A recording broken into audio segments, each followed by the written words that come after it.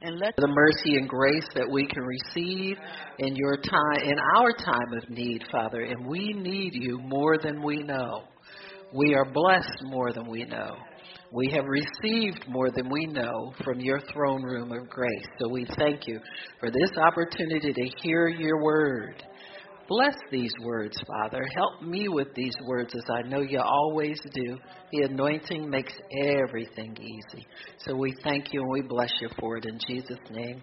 Amen and praise God. Amen, amen, amen. So today I'm going to talk to you about his last words. Amen. His last words and the significance of them. Everybody knows that what is spoken at the end of life is very important. If you don't know it, you need to know that. Because, and many times we're not with people at the end of their lives, you know. I mean, unless it's a near relative or somebody you're caring for. But the things that people leave this earth with on their minds and on their hearts is important in understanding their view of life, and what they were engaged in and involved in throughout their lifetime. It gives you an understanding of that. It also gives you understanding of their desire to leave an inheritance here. You know, your words, your last words really are your inheritance. That's what your heirs will have. And so sometimes the conversations that people have toward the end of life are very, very important to establish things that go after, amen, after they're gone. I know my husband and I had what I call the conversation when he knew that he was sick, and he kept stressing that I'm believing God to heal me. It's not because of that, but you need to know some things. We just don't talk about them all the time, but there's a time when you have to face certain things that you will need to know toward the end of life. And so his was where the money was. Well, all these dirty little deeds have to be taken care of. All this callous, filthy lucre, you know, dirty mammon, whatever, all these dirty mammon things. But, you know, that was his life was taking care of his wife. Oh, life, you son of a gun, you know what I'm saying? But anyway, it's an old pig meat Markham joke. You don't know who he is, and I shouldn't be saying it because it tells you how old I am. But anyway. Anywho, but, you know, those things are important. End of life decisions have to be made and things of that nature. Many times people make pre-preparations for end of life, and then they get at the end of life and change their minds about things, you know. That happens sometimes with people who thought they wanted to be pulled off life support, and then they start pleading for life. You know what I'm saying, when that time comes. And so these things that happen at the end are important, because when people start really coming face to face with eternity, decisions have to be made. Ministers are often called to visit people toward the end of life so that they can make sure that they have made peace with God. You have to get your affairs in order and make sure that the things that you want to get finished before you leave get finished. And so, and you know too that many times people don't complete everything. You'll go through people's belongings and you'll see where they might have bought tickets or reserved space somewhere to take a vacation. They never got a chance to take it.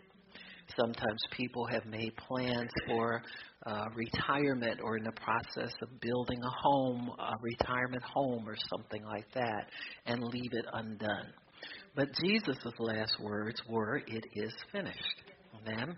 And so he is one person we know that didn't leave anything undone. Amen. He accomplished everything that was prophesied about him, everything that was expected of him by the Father, everything that came in line with his earthly ministry. In John chapter 19, if you'll turn there, you'll see that situation that happened at the crucifixion. Everybody has a way to exit this life. Jesus always knew what his was.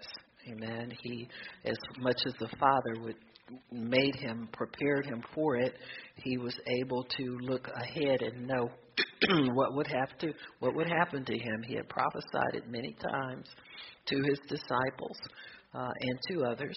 And so as he was on the cross, it said, let me see here. We'll start in verse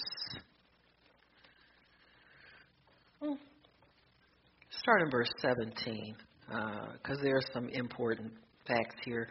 And he, bearing his cross, went forth to a place called the place of the skull, which is called in the Hebrew Golgotha, where they crucified him and two other with him on either side, one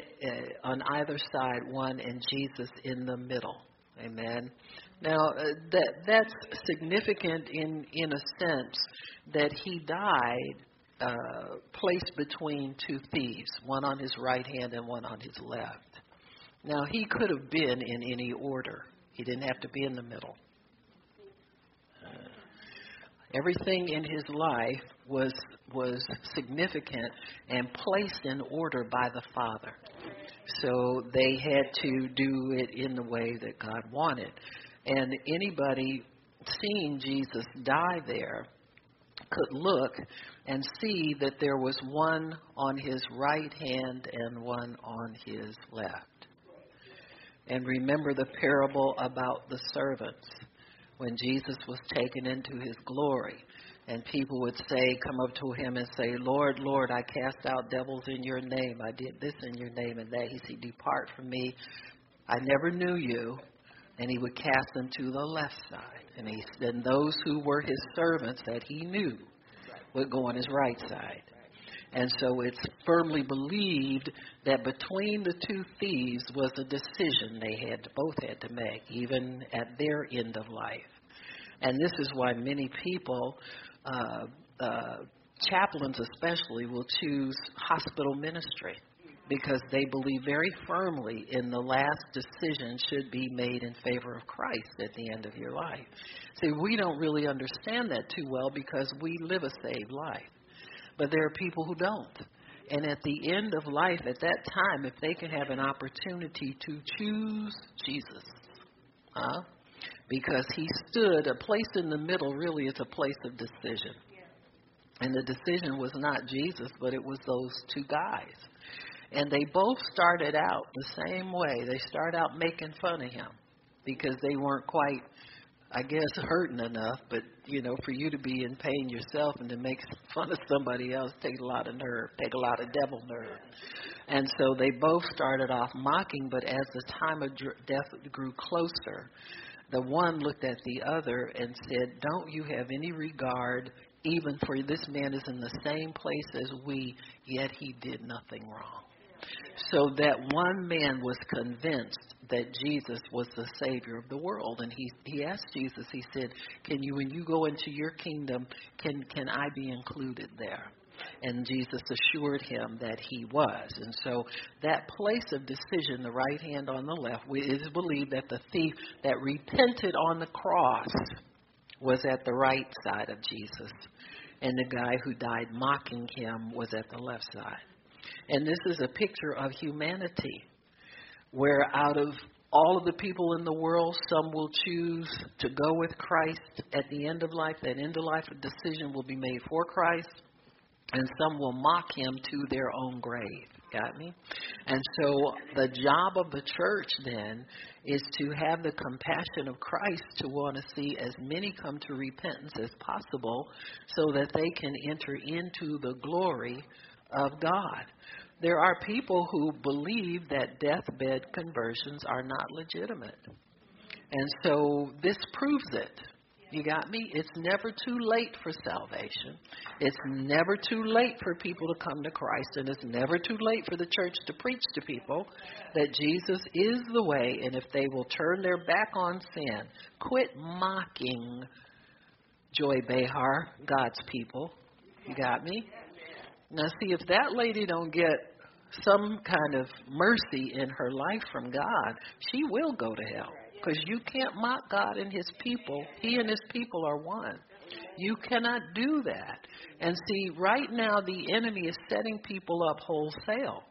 Because you see tons of people believing that they don't need God and take him out of schools and we don't need this yet they're angry because of the murder and the crime and all that kind of stuff, but they are powerless to stop it without God, and they see that now. You got me?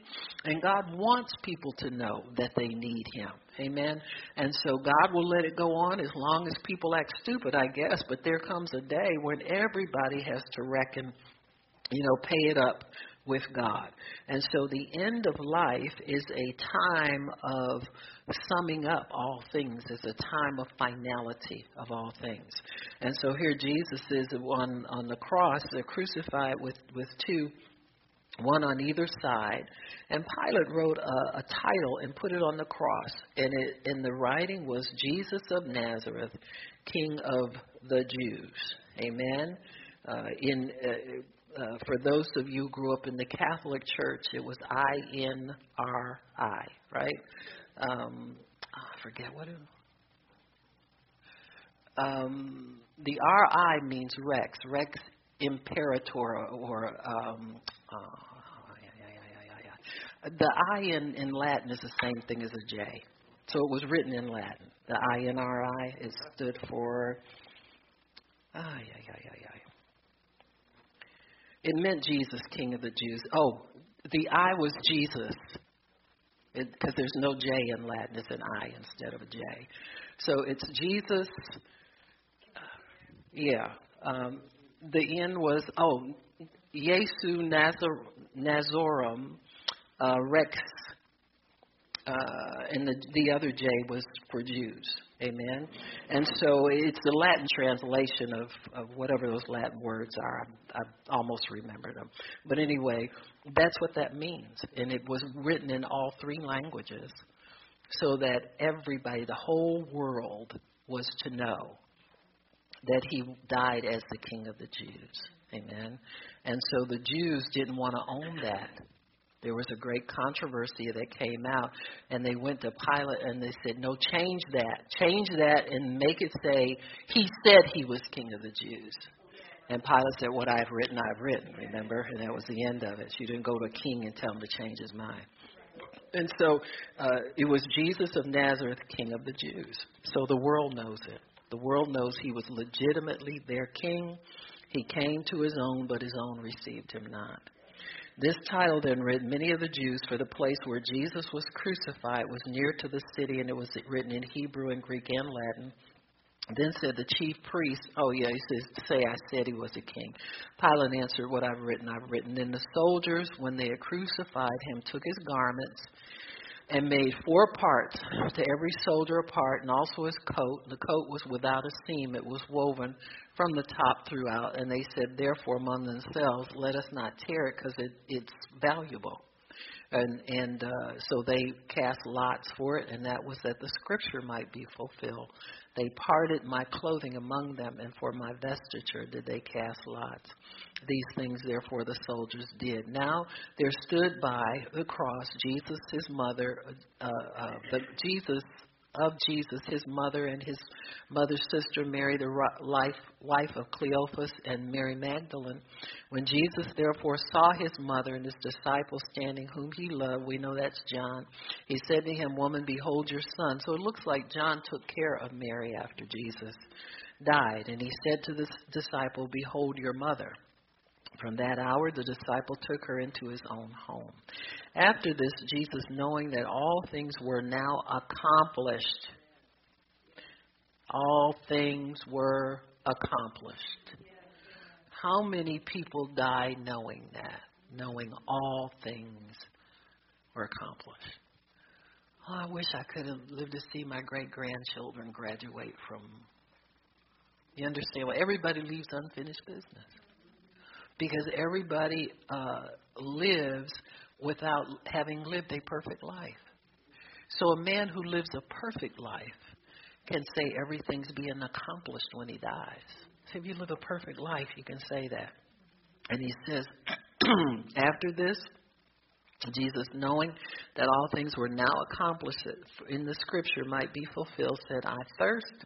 Now there was set a vessel full of vinegar, and they filled a sponge with vinegar and put it upon hyssop and put it to his mouth. And Jesus had received, when he had received it, he said, it is finished.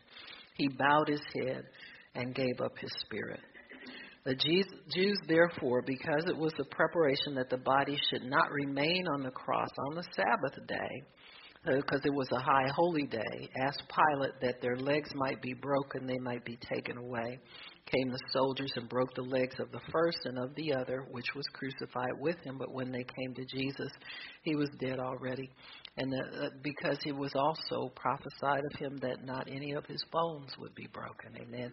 It was a perfect lamb. See, in Hebrew, spiritual, in their religious rituals, they had to choose a lamb without spot or blemish. None of its bones could be broken. It couldn't be lame. It couldn't have any defects whatsoever. And so in order for God to receive Jesus as the perfect sacrifice, he had to come to him whole, nothing broken. Amen. And so he had to fulfill every requirement of the sacrifice, every requirement that the Father set forth for a perfect life on earth. He had to fulfill everything that was prophesied about him, and he did. And so if there were anything missing, our salvation would not be complete. Got me? If a bone had been broken, if he had lingered on the cross longer than the Father had said for him to do it, amen, would not be legitimate. So here you see perfect. The Bible says he was made obedient to death, even the death of the cross. So Jesus was made obedient to the Father, amen, in all things. Said when he found himself in human flesh, he humbled himself to the Father. And so he lived his whole life doing whatever the Father told him to do. In Isaiah 53, it said, it pleased the Father to bruise him. Amen. And so when the Father saw that the suffering was complete, that's when Jesus gave up the ghost. It wasn't like, oh, Father, it hurts too bad. Can you please, like we would do. How many of you had a head cold and fell out? You know what I'm saying? You just had a conniption because you couldn't get rid of a headache. And yeah, be healed in Jesus' name. It ain't gone yet. So, come on now. And then to endure it for as long as we have to endure it. You know what I'm saying? And so it's amazing. The grace of God can carry you through if you'll trust the Father, if you just allow him to help you in things. And so he gave up his spirit, and the Jews decided then, they went to Pilate about his legs being broken, and they weren't. One of the soldiers had a spear and pierced his side, and out of his side, they were testing to see if he was dead yet. If he wasn't dead, he would have been dead after the piercing. And so out of his side came out blood and water. Amen. If those of women, anybody's seen a baby born, you'll see that really what they call water is not really water, but it is a mixture of water and blood. It's discarded. It's pink tinged water, and actually it's discarded blood vessels that were where the nutrients were taken out for the baby, and so it's blood discard. But when Jesus was pierced, it was water and blood that gushed out, and people think that symbolized the birth of the church. Amen. Because we came out of him, out of his side. It was the last Adam. Amen. So the first Adam was put to sleep and a rib taken out. You men be careful where y'all sleep. Right, Poppy? Might come up minus a body part. well, a wallet, okay? For most men, that's similar to a rib coming out or a body part. Anywho, that's a different subject. But the first Adam was his wife came from his side. God put him to sleep, took a rib out. This last Adam, the church was already birthed through his obedience, but symbolically there had to be some evidence of the birth of the church from Christ, and that was the symbolic evidence that when his side was pierced, there's the last Adam. Out of it came a spiritual bride, and that's us. And so it says, and those who that saw it bear record that it is true, and he knows that what he says is true, that you might believe. For these things were done that the scripture should be fulfilled. A bone of him shall not be broken. And again, another scripture says that they looked on him who they pierced. Amen. So then Jesus' burial comes after that. A rich man, Joseph, put him in his grave, and that was a fulfillment of prophecy too. But Jesus' last words in verse 30, it is finished, is significant in that the Greek word, and you've seen it, they had a play. You know, back in the 80s, Christians made play out of everything. You know what I'm saying? Yeah. Every Greek word they could find, they made a play out of it. Hebrew words. You know, they weren't so fancy with the Hebrew words because they didn't understand a whole lot of that. But anyway, tetelestai is the Greek word. And what it really refers to, it's really an accounting term. Amen?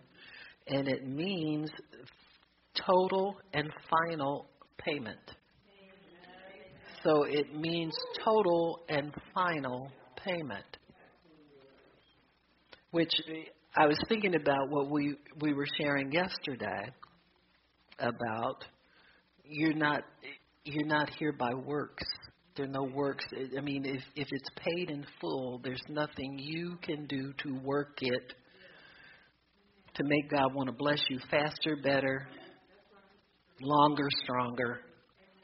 You know, we have to take ourselves out of it and really rely on what God has done and believe in what he's done and not in what we do so much, but believe in what he has done. And so he was able to declare his last statement at the end of life. He declared it to everybody, heaven and earth and under the earth, heard and record what's been spoken out of his mouth. Amen. And so for heaven and earth, those of us who live on earth, it is finished, and there's been total and complete payment made. Final payment has been made. Let me look at my word again before I get too far away from it. It really, let me see. That word also means a consummation, and that means all things are consolidated in this one act. Everything that you need from God is consolidated in his death. It means completion. It means to finish and also to roll over to the next level. And it also means complete and final payment or paid in full. So when you have a ledger and you balance the books, say for instance if you're adding you're making a monthly statement. At the end of the month, if your book's balanced, that means that your income and your outgo have to measure the same. You're not in the red, you're not in the black, but everything's paid off. Then you roll it over to the next month, and how many of you know if you got a job, you get fresh money?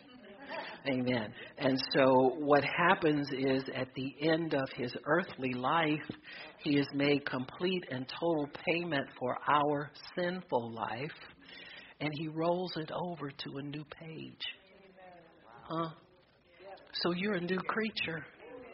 because your debt's paid in full, final of your old life, and you get rolled over to a new money. It's the first of the month. I done got paid again. We got new money in there. Of course, you're going to do the same thing with it you did with the old money, but at least you got a chance to do something different this time, huh? All right, we got new money all of a sudden.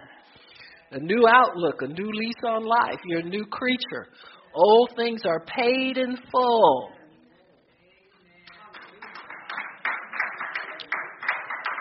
Everything that the old life would generate is paid in full. You know, if your parents send you away to school and they deal with the treasurer's office or bursar or whatever they call them people. Nowadays they call it financial aid. Back in the day it was the bookkeeper or the treasurer. But nobody came to your aid. But if your parents, that's right, your parents could send money down there and say, I'm going to put this in the account, put this in the account for my child, and they are to use it for necessary expenses. Amen. And so you have a running account already for your necessary expenses in the future. Which means if you cut up and sin and, go pull a knife on somebody, cuss them out, run through the church, acting crazy and tear up all the furniture in here, that's paid for already. That's on my kid's account. My kid don't halfway know what they doing, and they ain't responsible all the time. I mean, they doing the best they can down there, but in case they cut up, mess up, tear up, it's paid for already. Amen.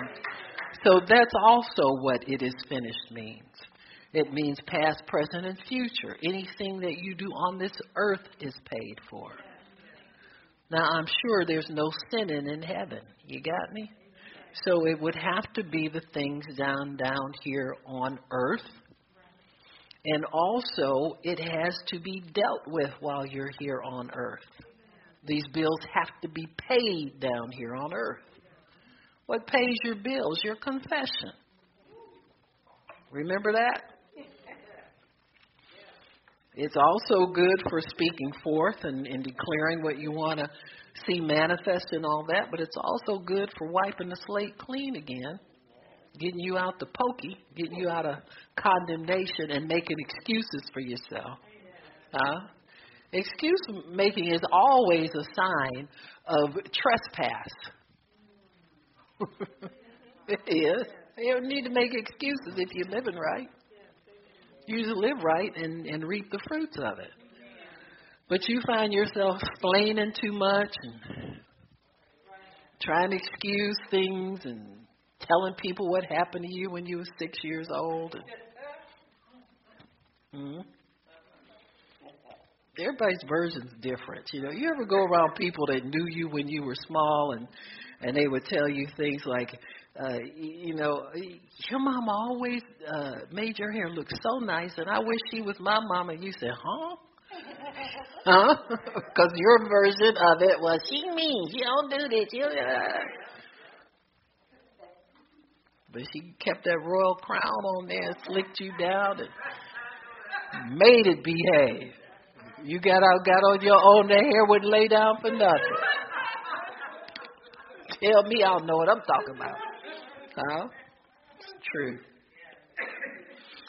So, your confession will keep you out of that arena. Always trying to fix things up, make them sound like you want them to sound, make them be like you want them to be. It'll keep you in truth.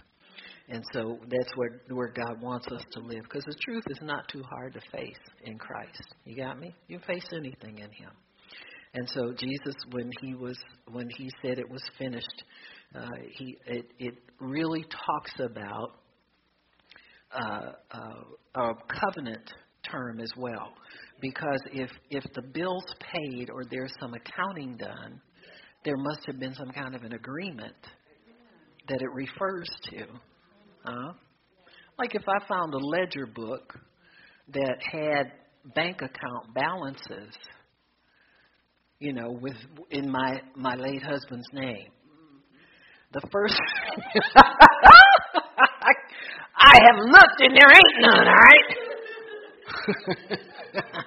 They're all gone. I took care of that real. No.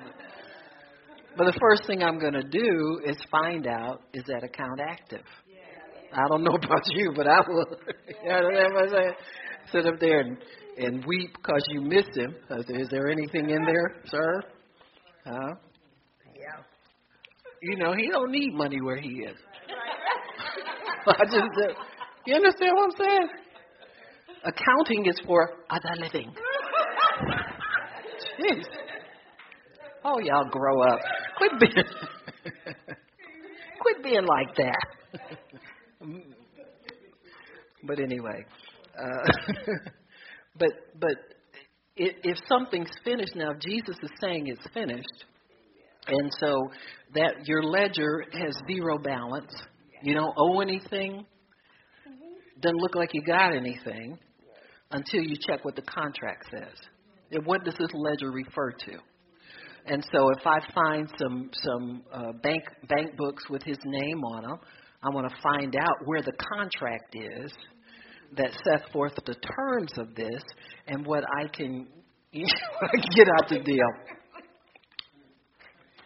You know what I'm saying? And so it is finished refers to a contract or a covenant. Amen. So what is finished is the portion of the contract with the penalty. Why? Because he's paid off all your debts. See, there's nothing, you don't owe God anything but to love him. And that ain't your love. He supplies the love. Just give him back what he gave to you. He don't need nothing from us. And so when you think about that, if it is finished refers to a contract or a covenant that we have or that he has with us or he wants to have with us, see, an eternal contract can be entered into at any time. So you can be in covenant with God at 3 years old if you're able to make that, or 10 years old, 80, 90, deathbed, whenever it is. And so if it refers to a contract, then the portion of the contract that's finished is the penalty phase. So we are redeemed from the curse of the penalty of the broken law. And the penalties were heavy. We're not talking about a timeout until your parents start feeling guilty and pull you out the penalty box. Got me? We're talking about generations that would not be allowed in the temple because of certain curses. Amen? We're talking about bondage where your children will be... there's one curse that has to do with offspring, where your children, you will have children but not enjoy them because they will go into captivity.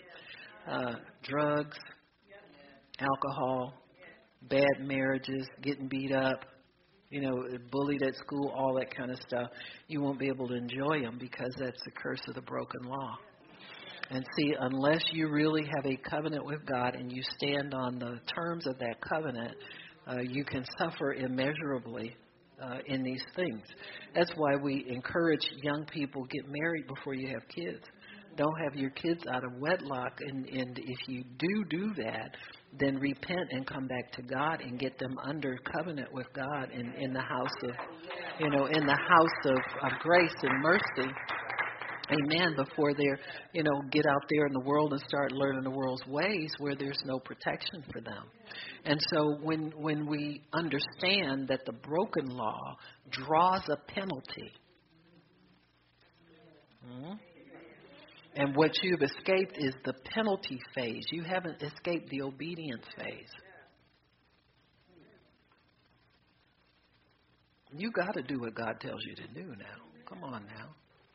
See, this is the problem that people have sometimes when they talk about old versus new covenant. The Bible says that you are redeemed from the curse of the broken law. Now, who carries out the curse? So we don't know. Now, God spoke the curse, but the God of this world carries it out because you're under his authority when you break the law. You don't break the law without obeying the devil. You obey the iniquity that's in your heart. You obey the lusts of your heart. And so what you're doing is serving the God of this world, and you get his payment. Except, it's paid already, devil. You got me? So you sit up and feel guilty and feel like you can go to God. Look what I did. Until you remember, I don't owe anything. It's finished. He paid. Jesus, I thank you for paying. Please forgive me. I don't want to do nothing else wrong because I don't like feeling like this. But see, with us, it's just a feeling. It's not a reality. With sinners, it's a reality. You got me? And it doesn't have to be. Because we can get them in any time that we speak those words and they receive Christ. They can come out of the penalty phase of their trial. You know what I'm saying? So the penalty's been paid. And what has also been paid is the price of righteousness.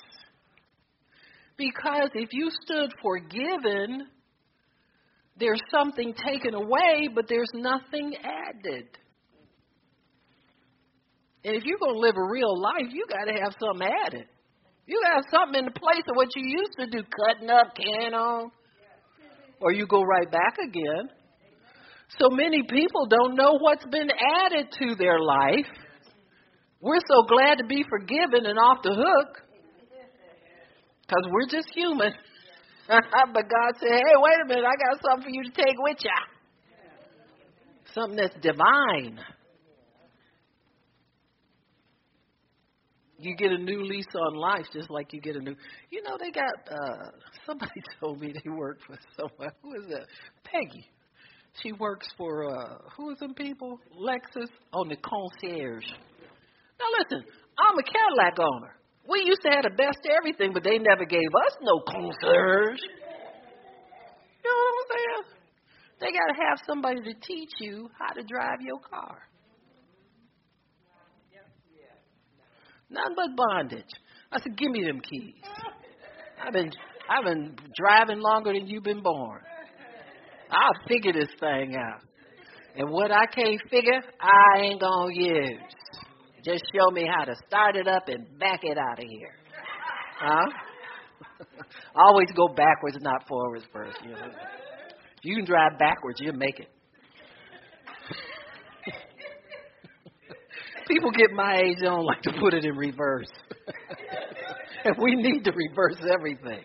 But, you know, I used to, when I was young, I'd go to Heinen's. You know, I went there. It was always them old ladies. They had the longest car you could find. Oh, honey, I don't like to back up. They get out in a minute. They saw you was young and could see. They said, honey, can you back it out for me? I don't like to back out. I feel your pain now. So that's the first thing I test is the reverse. If I can reverse it, I can make it. But anyway, you need to know how to operate in the new life. Amen?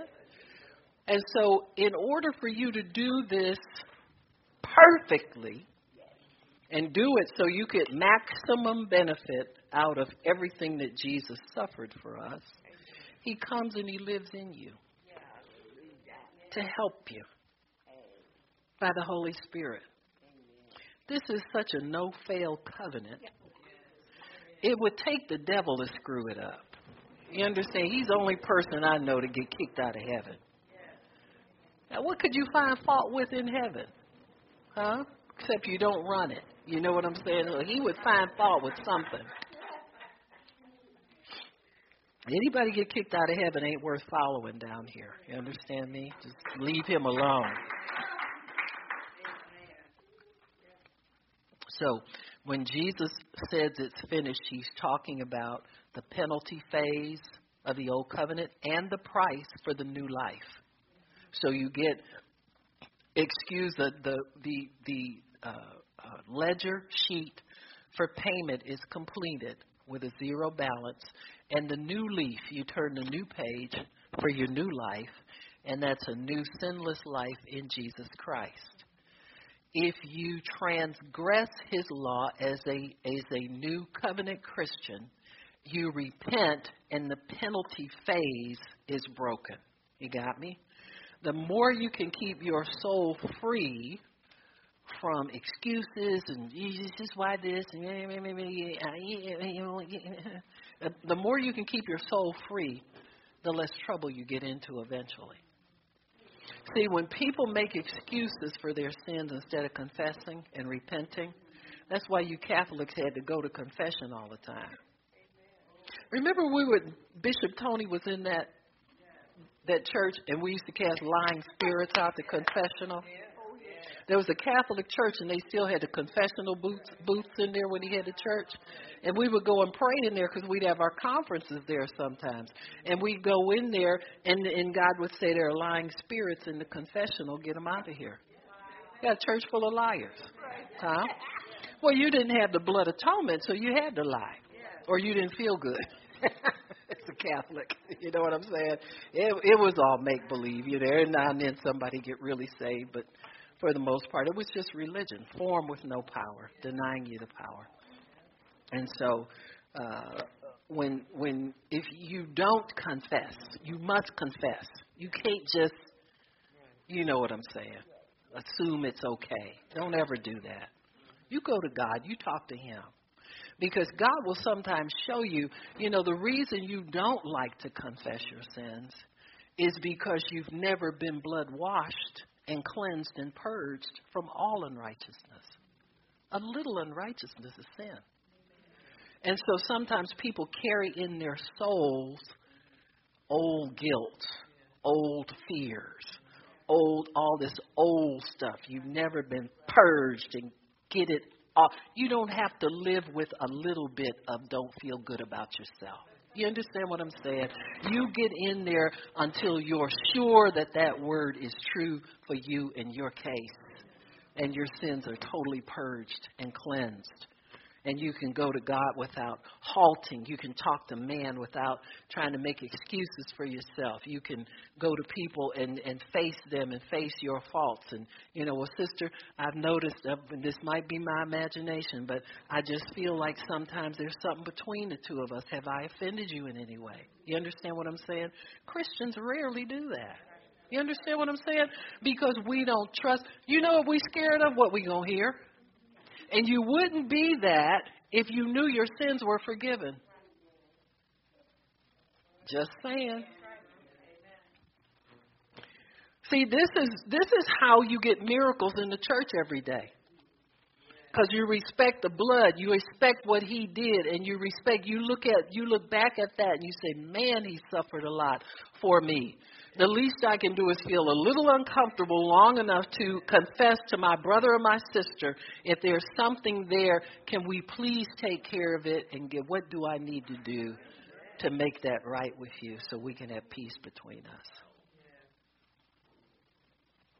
If somebody comes to you like that, you're in sin double if you refuse to speak to them about it. See, you're not right if you leave that person in mystery as to what it is. You need to just say, you know what, I don't think it's anything. I'm just being stupid. In my imagination again. Imagining everybody hates me when I don't like them. See, you get yourself set free. If you learn how to use what we have, what he died and bled for. That's what he died and bled for us to be one people and not have this nonsense. You got me? There's no black hats in this Western. There's no bad guys running around here. Nobody's after you. Nobody's trying to hurt you. Nobody dislikes you, but you need to check how you feel. You check your own heart. Because that's where that comes from, and you don't know how to go to the cross and get forgiven, and you start projecting it onto everybody in your atmosphere. Amen? So let's get it straightened out, you all. That's what Easter's really for. You want to celebrate? That's what we celebrate. That's what it's for. For you to live a pure, cleansed, sin-free, guilt-free, condemnation-free, projecting your ill feelings onto your brother. You got to stop it. You got to stop it. If his death means anything, if his suffering means anything to you, you'll stop it.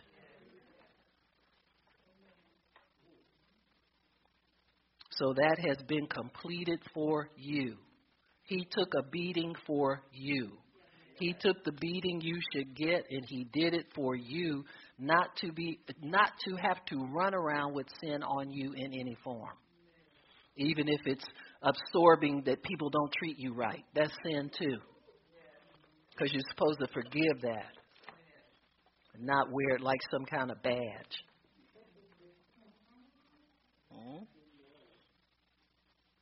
I'm the queen of my heart is on my sleeve. I'm so sensitive and tender. A little snowflake. Well, I'll just melt. You say something wrong to me, I'll just melt.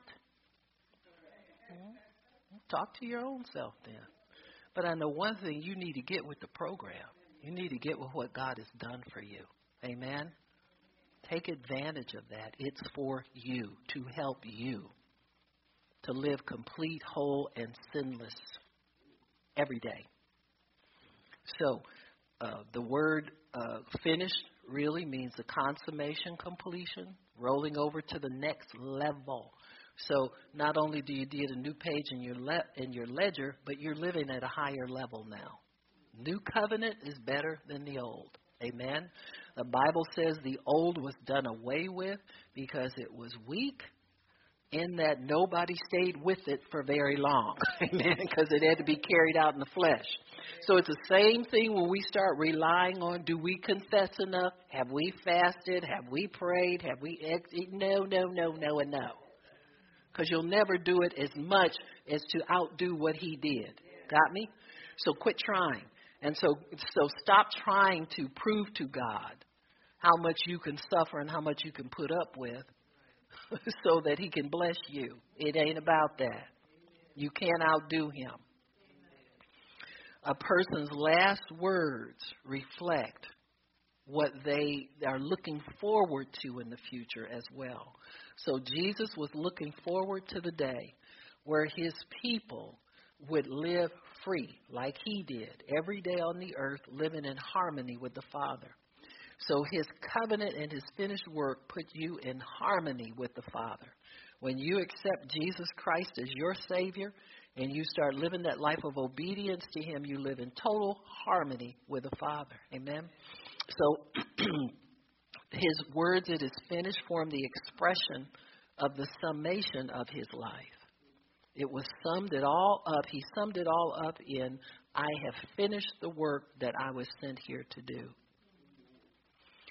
A person's last words also forms a clearing of that person's conscience as well. So many times people, their last words, they will begin to, they want to see a minister so somebody can witness the confession of their sins or confession of their faults. Those of us who understand and have a relationship with God, covenant relationship, know that's not really necessary, but it's not wrong either. If people want to see somebody before they pass away, let them talk to a minister. Let them make sure that their heart is right and everything. They have a clear conscience. I remember when my mother, the night before she passed away, and Pastor Shirley and I went in to see her, and God had me read her in 1 John, if you confess, I read it. I said, Mama, let me read something to you. And I read to her, and I said, if you confess your sins, he is faithful and just to forgive your sins and cleanse you from all unrighteousness. Now, that was not an accusation. See, if you're in a carnal mindset, you'll be scared to read that to somebody because you're scared they'll think you're accusing them of doing something wrong.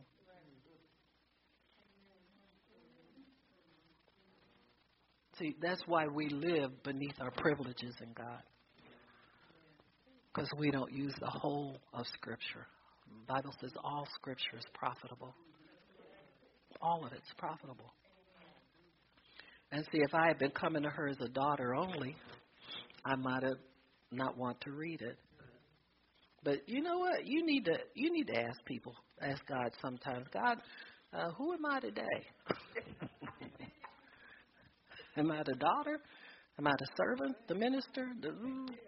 You got to know which hat to wear when, because you wear so many of them.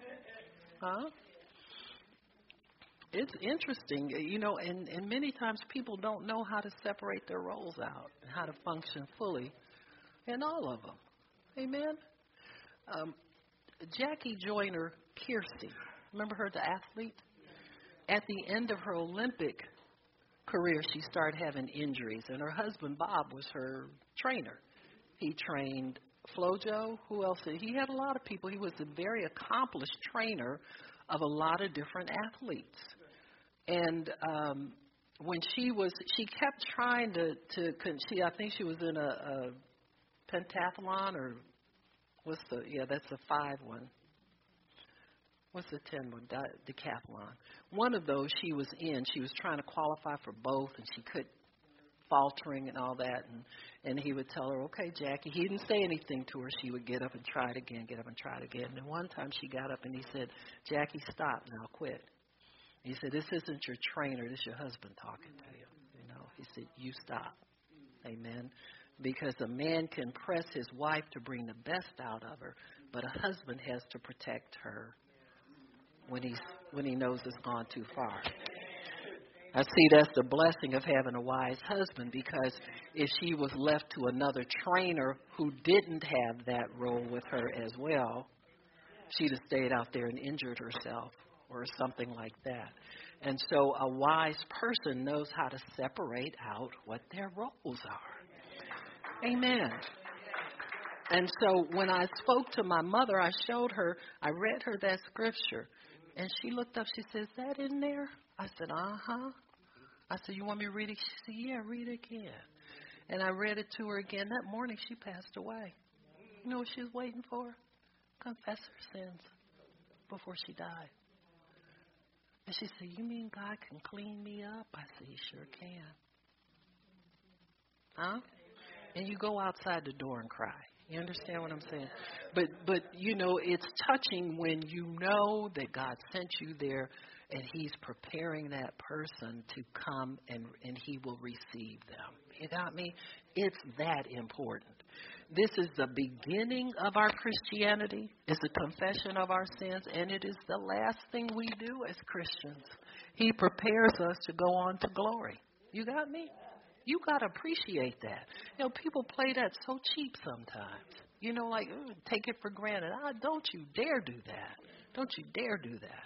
And don't think everybody that confessed him years ago is going. There's a lot of road in between. And you don't know if it's all been approved by God. You got to check those things out and stay open. Stay open to that.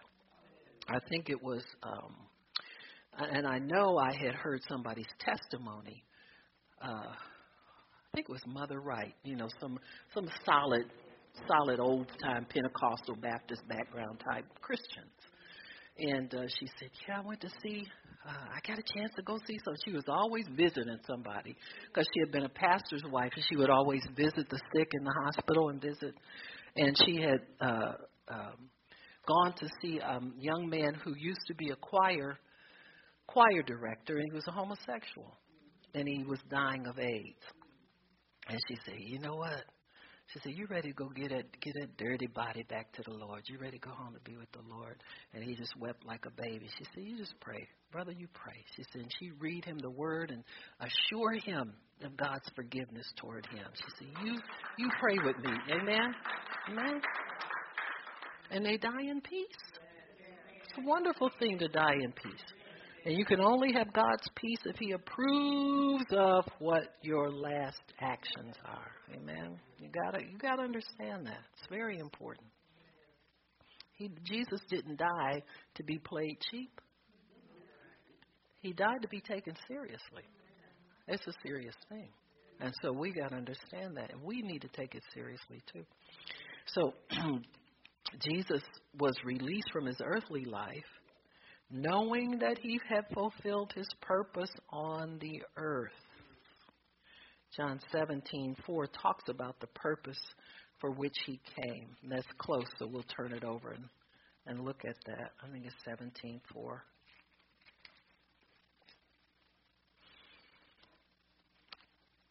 Jesus said he came to bring glory to the Father. He said, I've glorified you on the earth, and I have finished the work which you gave me to do.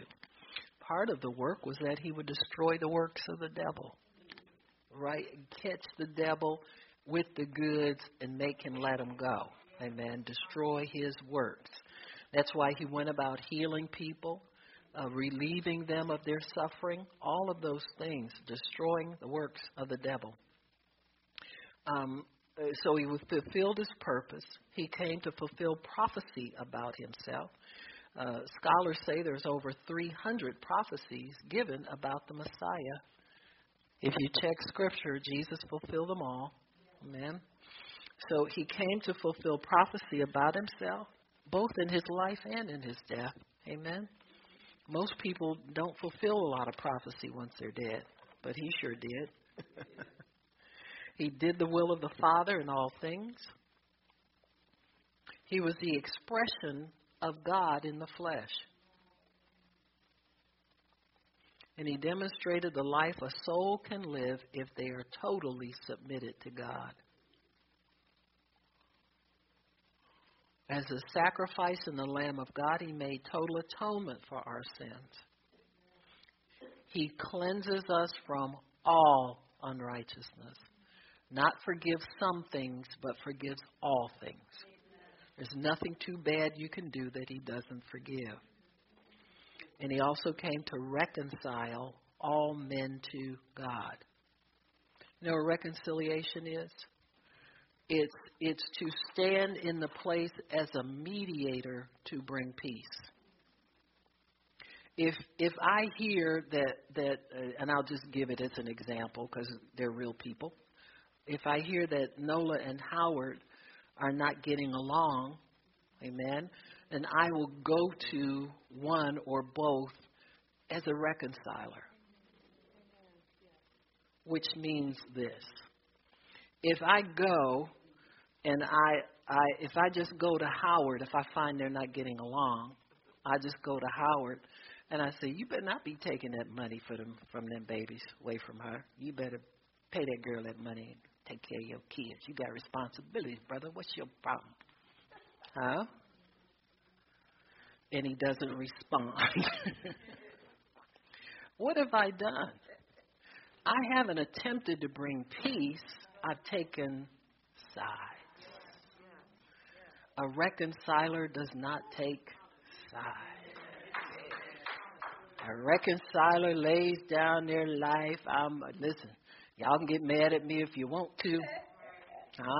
But I'm just going to give you the word. I'm just trying to be helpful here. If you don't want to hear it, you don't have to listen. But you make yourself of no repute. You're a nothing and a nobody.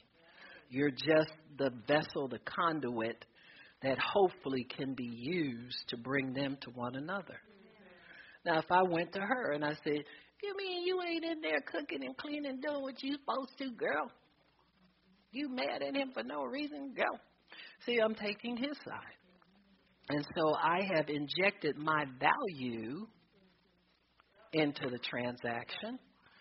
Instead of being the instrument, the sacrifice, I sacrifice who I am so that they can be all that God's called them to be.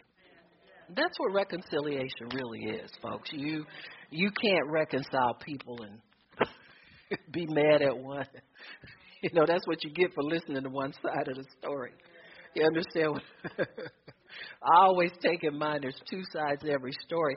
And a counselor who hears from God, you can, if you will absent yourself of any judgment, any prejudice, anything, you can hear from God and give people what God has to say on the subject. Amen.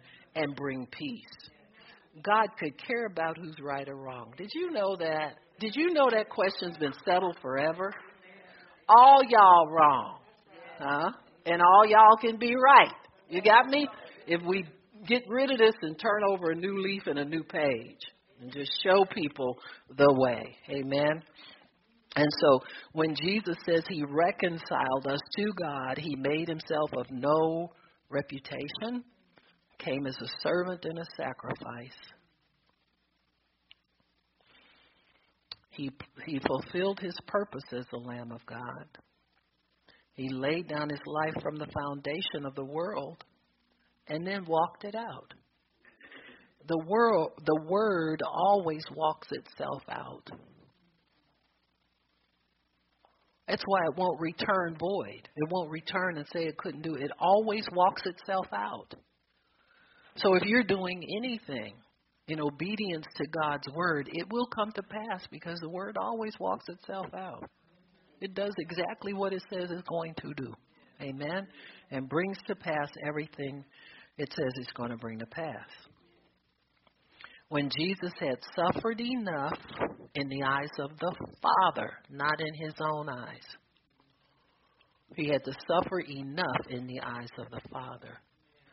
Then he could say it was finished. He pleased the Father in his suffering. He pleased the Father in that they both had agreed. Jesus had a covenant with God the Father to carry this out. It pleased the Father that his Son was obedient. God's not some kind of sadist enjoying people's pain. If you study all the fathers, all the patriarchs in the Bible, they love their sons. It's like you love your children. You want to spare them of trouble. You want to spare them. Some people too much. Amen. Because if God's in their life, you can let them. You can let them do without the new whatever they want till they earn the money to pay for it themselves. That kind of stuff. You know, they need to. Some things, you know, you can judge a little too much in their favor, but the intent's right. You want to spare your children. You don't delight in their suffering. Amen. And so when the Father said it was not enough, Jesus gave up the ghost. And so he had to trust the Father. And that's what we have to do. In order to please God, we have to trust him. Trust him with our lives. Trust him with our future. Trust him with everything that we need to be trusted with. And so if they're after the Father, Jesus said it was finished. He talked to the Father about it. The Father said enough. Jesus said it's finished. It's paid for. He put his Spirit into his Father's hands with his words. Father, into thy hands I commit my spirit. Why? He was wrapped up in human flesh. And in human flesh, if you die in your hands, your spirit is not in God's hands, guess who's going to get it?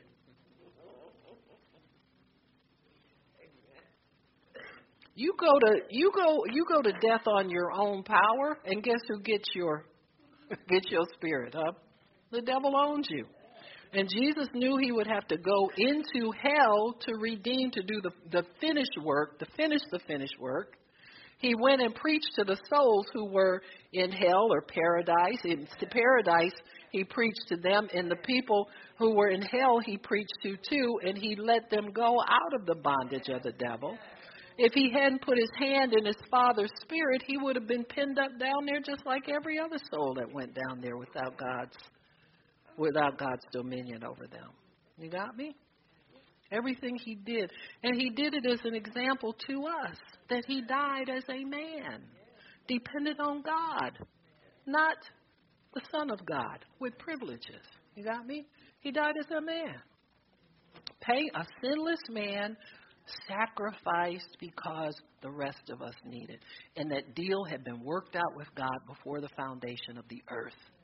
So nobody could come in and say it was manipulated after the fact. You got me? No hanky-panky here. It wasn't like before the foundation of the earth there was one price. And then after Jesus lived on the earth for a little bit, the Father looked down and said, maybe I can cut him some slack on this one. Just like he with us. He's already decided to forgive us. So, if we mess up afterwards, it doesn't negate the promises that he's made to us from the foundation of the earth. See, what came before stands. God's word is eternal. His mind's made up before you even get here. You got me?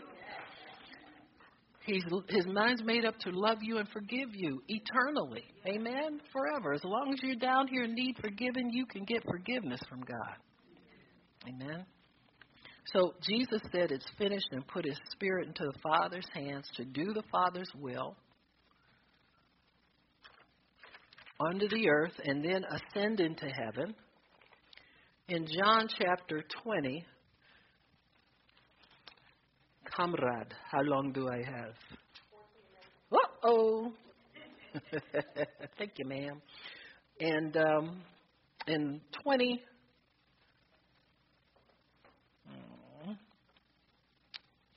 verse 11, but Mary stood without at the sepulchre weeping, and as she wept, she stooped down and looked into the sepulchre, and sees two angels in white, sitting one at the head and the other at the feet, where the body of Jesus had lain. And he said to her, Woman, why do you weep? And she said to them, Because they have taken away my Lord, and I don't know where they have laid him. As she was there, they had begun preparing his body for burial according to Jewish tradition. And so they never got a chance to get finished because it was getting to be sundown. It's like, Jesus, if you was going to die, how come you didn't die a little sooner so we'd have time to prepare? You understand what I'm saying? Now, how many of you know if they were anointing him for his burial, they were a little late? Okay. Mary had done that already. Remember the alabaster box? So he was already anointed for his burial. Amen. And that was enough. He had to fulfill everything. He couldn't have gone into the tomb not fully prepared for his, you know what I'm saying. And then when they did go, because it was the weekend, you know what I'm saying. Hey, whatever. They didn't do anything all day Saturday because it was the holiday, the Sabbath, right? And so Sunday was as soon as they could get up and go and check and see, and they wanted to finish. In 3 days you stink, okay?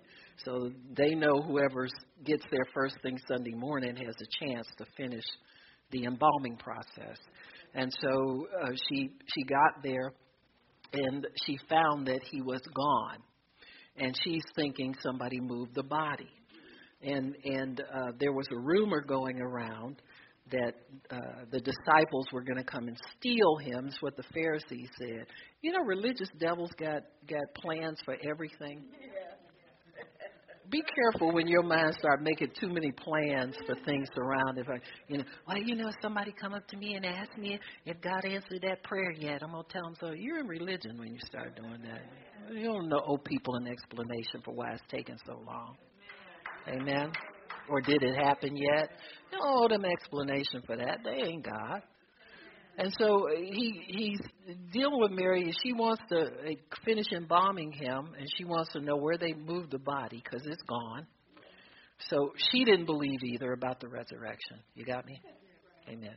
And so anyway, he said, and when she said, and they said, let me see, where were we?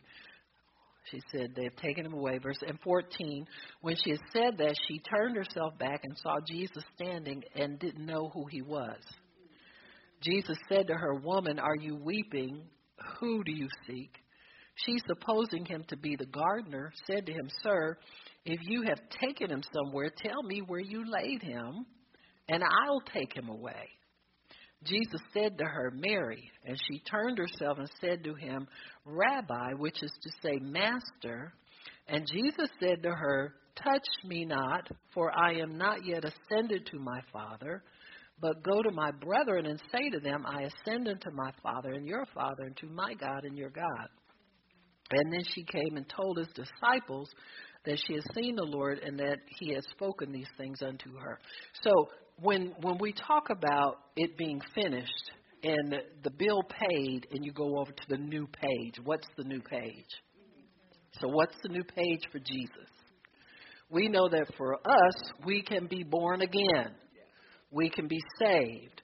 But Jesus also has a new page that he has to turn in his obedience to the covenant. Still have a covenant with God. And so in Jesus' new page, he finished the terms of the new covenant in his blood to a certain level. That means that he had given himself up as the Passover lamb. From that time on, his new page is that of a great high priest. So the new page for him, amen. See, he came and fulfilled as Messiah, a man chosen by God, sinless, fulfilled all of those. All the boxes were checked for the things that the Messiah would come to do. So once that's done and it is finished, a new page flips over for him, and his new page is that of the great high priest. So what does the high priest do? He has to go up and offer blood of atonement on the mercy seat in heaven. So when the high priest was in his priestly ministry, and this proves he's a great high priest. If anybody asks you, well, how do we know Jesus is there ministering? You tell them, listen, he was ceremonially clean, and that's why Mary could not touch him. He was ministering then. While he met her at the tomb, he had washed himself clean. Remember, he was cleansed by the Father when he was raised. All the death that was on him came off when he was raised from the dead. He took his cloth and put his vestments, unwrapped himself, took those vestments off, laid them to the side just like a priest would do.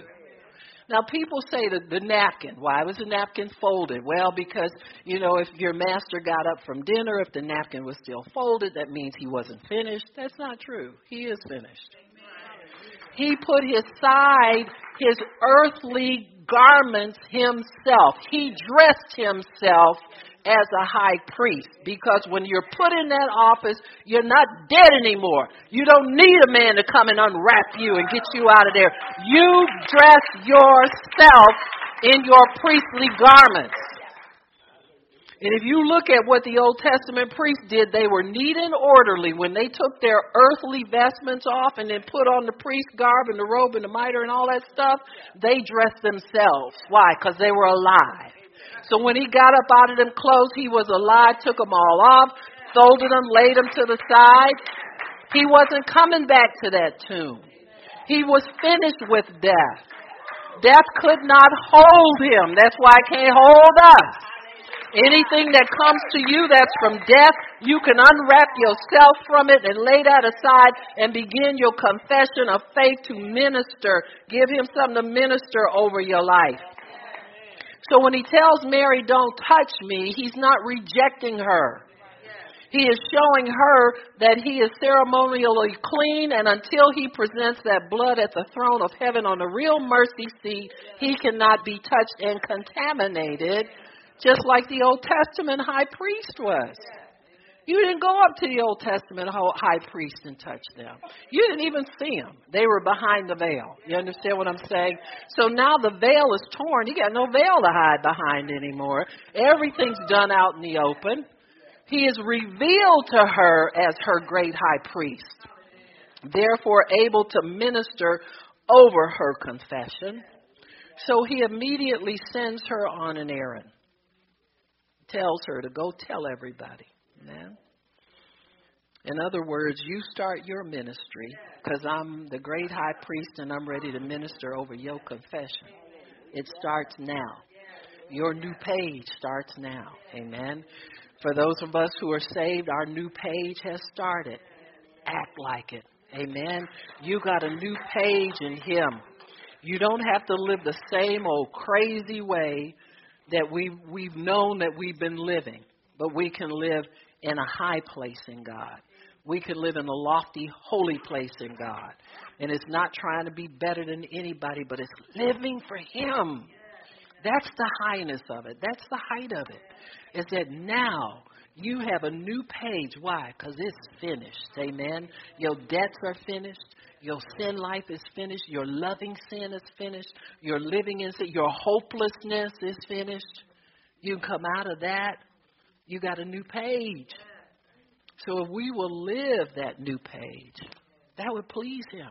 It pleases God much, much, much when we live in that new creation life. He sees you down here, half doing this and half doing that and upset all the time, and I can't get this, and my prayers don't get it. Turn the page. Amen.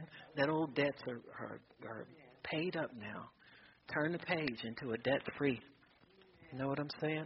That's a debt-free the church needs to preach. Your earthly debts don't mean, listen, you can die in them debts and nobody will pay them. You understand what I'm saying? Them people say, all them people dead, their kids ain't got no money. We know that because they spent up everything. That's why the parents died in debt. You understand what I'm saying? Just living that debt-free. We can live in that debt-free. We'd be making it, honey. We would definitely be making it. Amen. Father, we thank you for your word and thank you for understanding.